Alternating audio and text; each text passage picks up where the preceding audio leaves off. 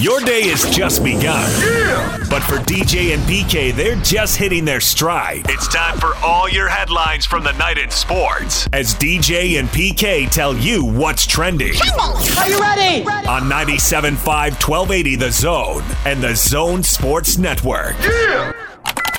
Hashtag NFL.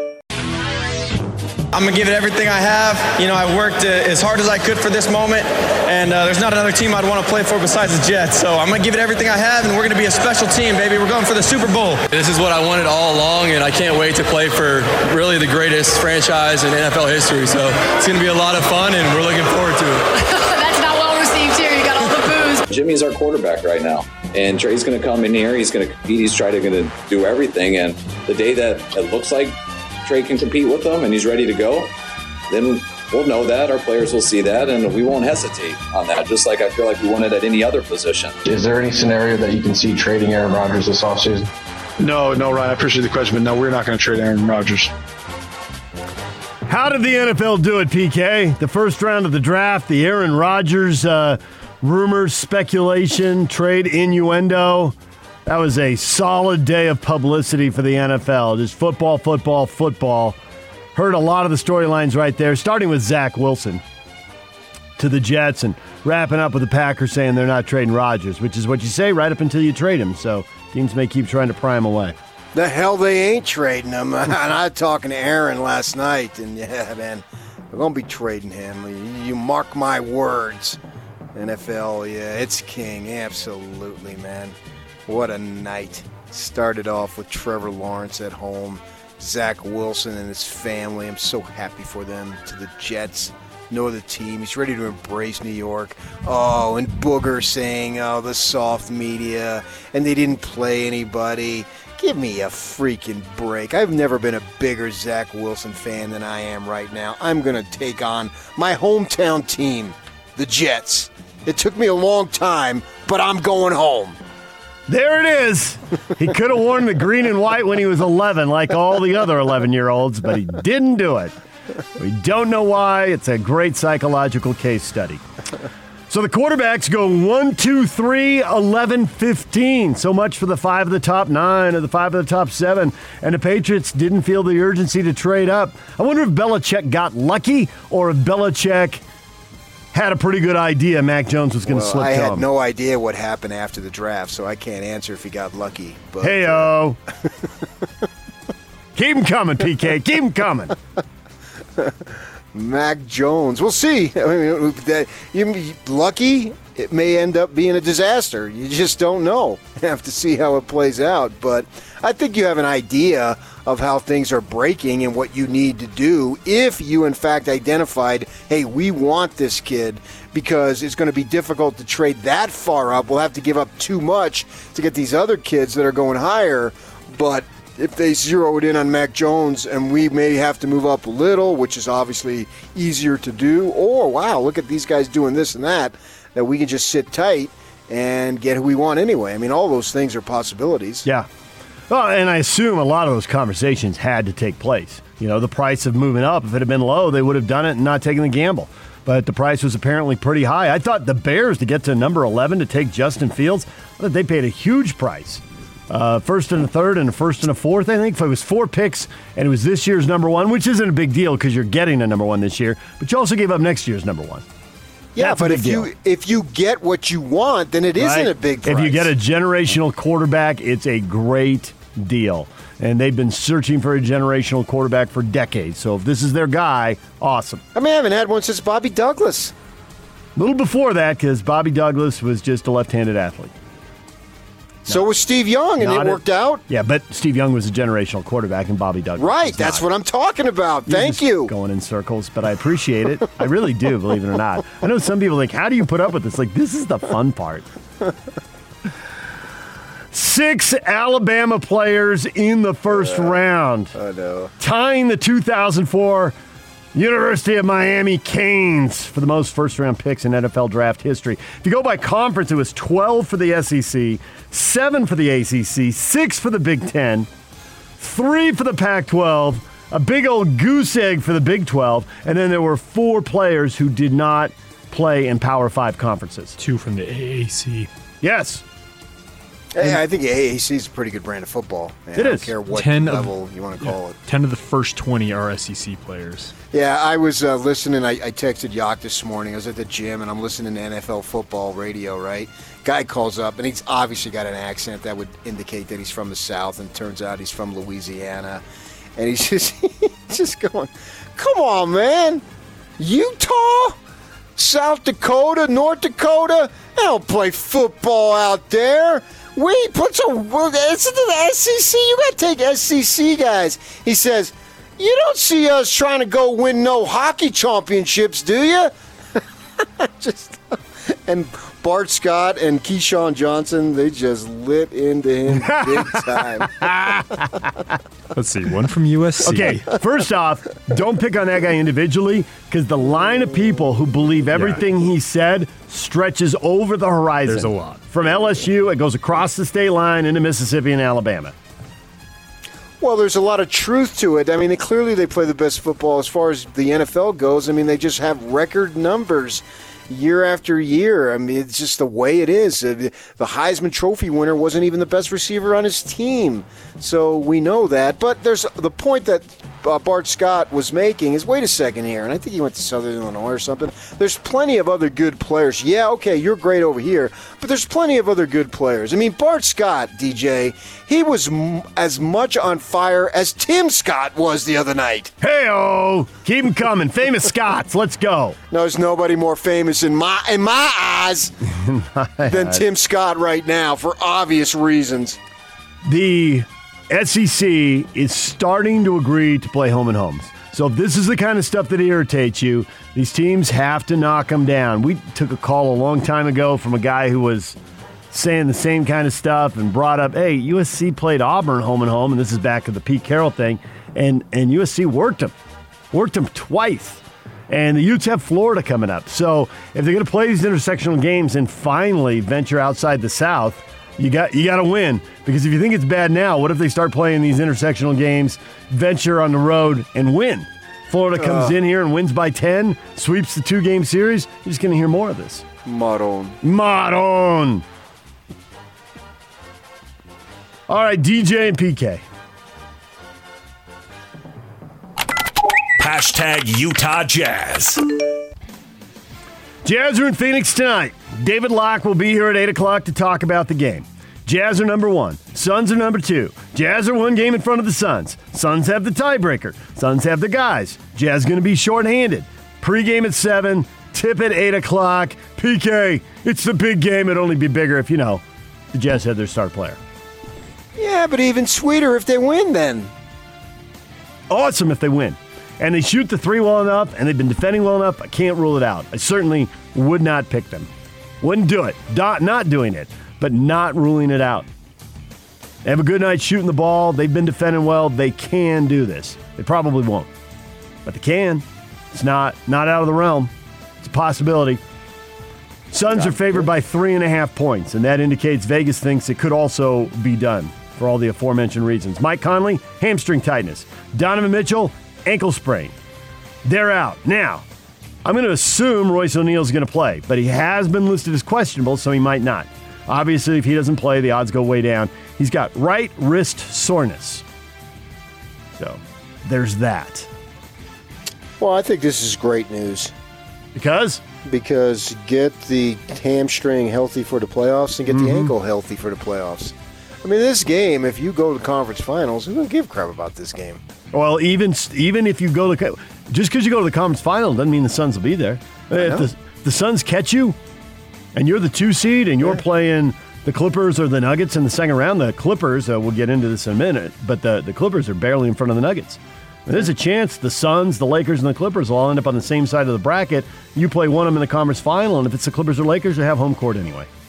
If you get there. Who's to say? Yeah, I'm far more worried about them getting there than I am who has what happens when they get there. Yeah. All right, Jazz will be right back at it Saturday night. This is a back-to-back. There aren't many left in the season, but they got one here. Jazz and Suns tonight, and then the Jazz and the Raptors tomorrow night, and that game will be at 8 o'clock as well. DJ and PK. #NBA. Hardaway fakes the handoff to Brunson, circles right off of Powell. Chased by Jackson, crosses over for three. Hit it! Tim Hardaway with a career-high 42 to give the Mavericks a 4-point lead. Porter steps right, fires three ball. Good again! Number 8, 44 for KPJ. KD handling as we approach 2 minutes to go in the game. Takes it left, charging to the rim, and a two-hand slam for Kevin Durant. He's got 42. Highlights from the NBA. Some big performances. Shocking score of the night, Kevin Porter Jr., fourth youngest NBA player all time to go for 50 points. Houston, worst team in the league, beats the Milwaukee Bucks 143-136. And PK, we can hang the old asterisk. Giannis Antetokounmpo sprained his ankle and left after 1 minute. But it's the Rockets. They're terrible. They've given up a lot of good players. Antetokounmpo, even without him, the Bucks scored 136 points. You can't be giving up 143. Come on, tighten up the act. What are you doing? Well, yeah, Porter Jr., he's had all sorts of disciplinary issues along the way in college with Cleveland. Cleveland basically says, get out of here.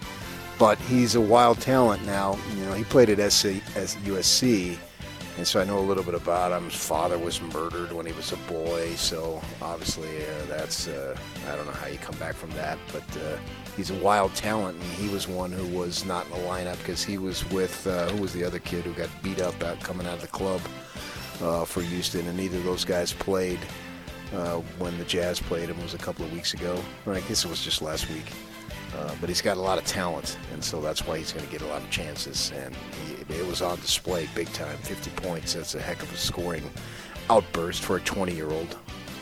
The Mavericks beat the Pistons 115-105. Tim Hardaway Jr., 42 points in that game. You heard the call there in the montage of highlights that Yock put together. And Dallas has a chance to catch the Lakers and get to 5 and put the Lakers in 6. You know, that rearranges the playoff brackets and all that stuff and flips the possibilities of, which teams might square off in the first round. Also a 42-point game from Kevin Durant. And David Locke is going to come on at 8 o'clock and tell us, and that's why I've been telling you guys the Nets are going to win it all for a while. They have got so much talent. Durant's healthy. He goes for 42 points. 10 assists. He's keeping other guys involved, hitting the open guy and all that stuff. Nets crushed the Pacers 130 to 111. Yeah, he's healthy now. Yeah, 130-113. Yeah, he's healthy now. We'll see if he stays healthy for 2 months of the playoffs. Well, that's the NBA. I mean, you can predict in the summer after all the moves are made who's likely to win. That's no big, outrageous, outlandish prediction. I think the Nets are really good. Okay, well, it's because they got great players. Nuggets beat the Raptors 121-111. Jokic 19 points and 11 boards for Denver. That game interesting for a couple reasons. One, the Raptors will be here to play the Jazz on Saturday. And then on the other end of the court, you got the Nuggets. And the Nuggets are 4th in the West. They're going to have home court advantage in the first round. They're 8-1 since Jamal Murray went down. I mean, it's a terrible injury. It's awful for him. And it's not been awful for the team yet. Maybe awful for the team in the playoffs, but they've gone 8-1, and they are 3.5 games behind the Jazz in that Northwest Division race, which I'm trying not to look at, but you demand that I watch it, so I've been following it. They're only a half game behind the Clippers in the race for 3rd in the West. Way to go, Nuggets. Yeah. Look out. Here comes Denver. The Warriors lost to the Timberwolves 126-114. Look at Minnesota go. Are they this year's Phoenix, playing well at the end of the year? And then some big offseason move that we can't predict right now, and then, well, at least they feel good about themselves now. Ricky Rubio is making like 5 3-pointers, scored 26 points, so they got the win. Oh, anytime Ricky Rubio makes 5 3-pointers, his team is undefeated. Because he does a lot of other things very well. Shooting's not one of them, and if he has a hot night, whatever team he's on, they're very dangerous. The Warriors lose, and Steve Kerr lamenting a fundamental flaw in his and other teams. He told reporters, quote, "This is the modern NBA. Guys don't box out. It's just the way it is. Every night on League Pass, I see the same thing. Players let guys come in from the weak side and they think, I'll just get the rebound. It's a disease that's rampant in the NBA. The problem is if you're a small team like us, then it's going to hurt you more than it'll hurt other teams." well, with Wiseman out. But he watches League Pass. I figured he had it locked down on MSNBC and CNN. Oh, I think he's probably got one of those setups like Donovan Mitchell had that we saw when he tweeted during a game. He's got the 4 TVs, so he's got his politics and his sports going simultaneously. Okay. DJ and PK. Hashtag Major League Baseball. Swinging a fastball is rocketed out to right field, punched deep and gone into the second row, right over the leap of McCormick in right field. Taylor Trammell going deep. Curveball hit to right. Does this one have enough? It's hooking towards the pole. It's gone. Travis Shaw, 2-run home run. The Brewers take a 2-0 lead on Bauer and the Dodgers. Mullins swings, hits it in the air, left center field. Hicks has got it. Urias coming, thrown to the plate. It is offline, and the Orioles win it on the sacrifice fly by Cedric Mullins. They take it in 10 by a final score of 4-3. Highlights from Major League Baseball. You hear the Yankees losing to the Orioles on the walk-off sacrifice fly. Orioles win that 4-3. The Yankees are tied with the Orioles for last place in the American League East, 11-14. They were the American League favorites, PK, and they're 4.5 behind the Sox, tied for last place right now. 3 games under 500. Real disappointing for the Yankees after 25 games. Okay, sure, yeah, I could agree with that. But, let's see what they are after 50 and 75 and so forth. The disappointment in L.A., it's been a rough week. The Dodgers lose to the Brewers 2-1. Travis Shaw with the 2-run homer. All the runs the Brewers needed in that one. And the Dodgers are out of first place in the National League West, a half game behind the Giants, who had the day off. Giants are a half game up on the Dodgers, 2.5 up on the Padres, who are only 2 games over 500 themselves. All true. Cubs are back, baby. Putting runs on the board, scoring them in bunches. They beat the Braves 9-3. They, like the Yankees, 3 games under 500, last place, 11-14. Is this the last ride for this gang? Are they going to break it up? I mean, they got the World Series, so I guess if they break it up, they've got that. They were hoping for multiple World Series. Well, that doesn't seem to be happening, but...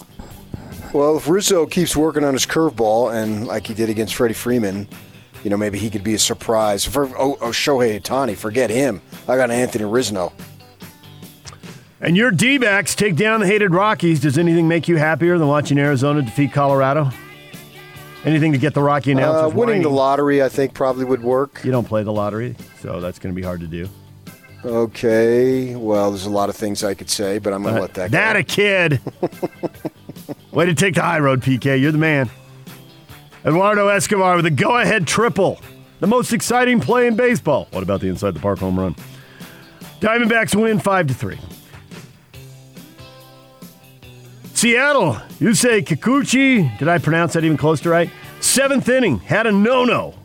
And he lost it. But Seattle did beat Houston 1-0. You nailed the pronunciation. As I won't do it again because I can't do it again. That was just luck. There's no talent there. DJ and PK. Hashtag RSL.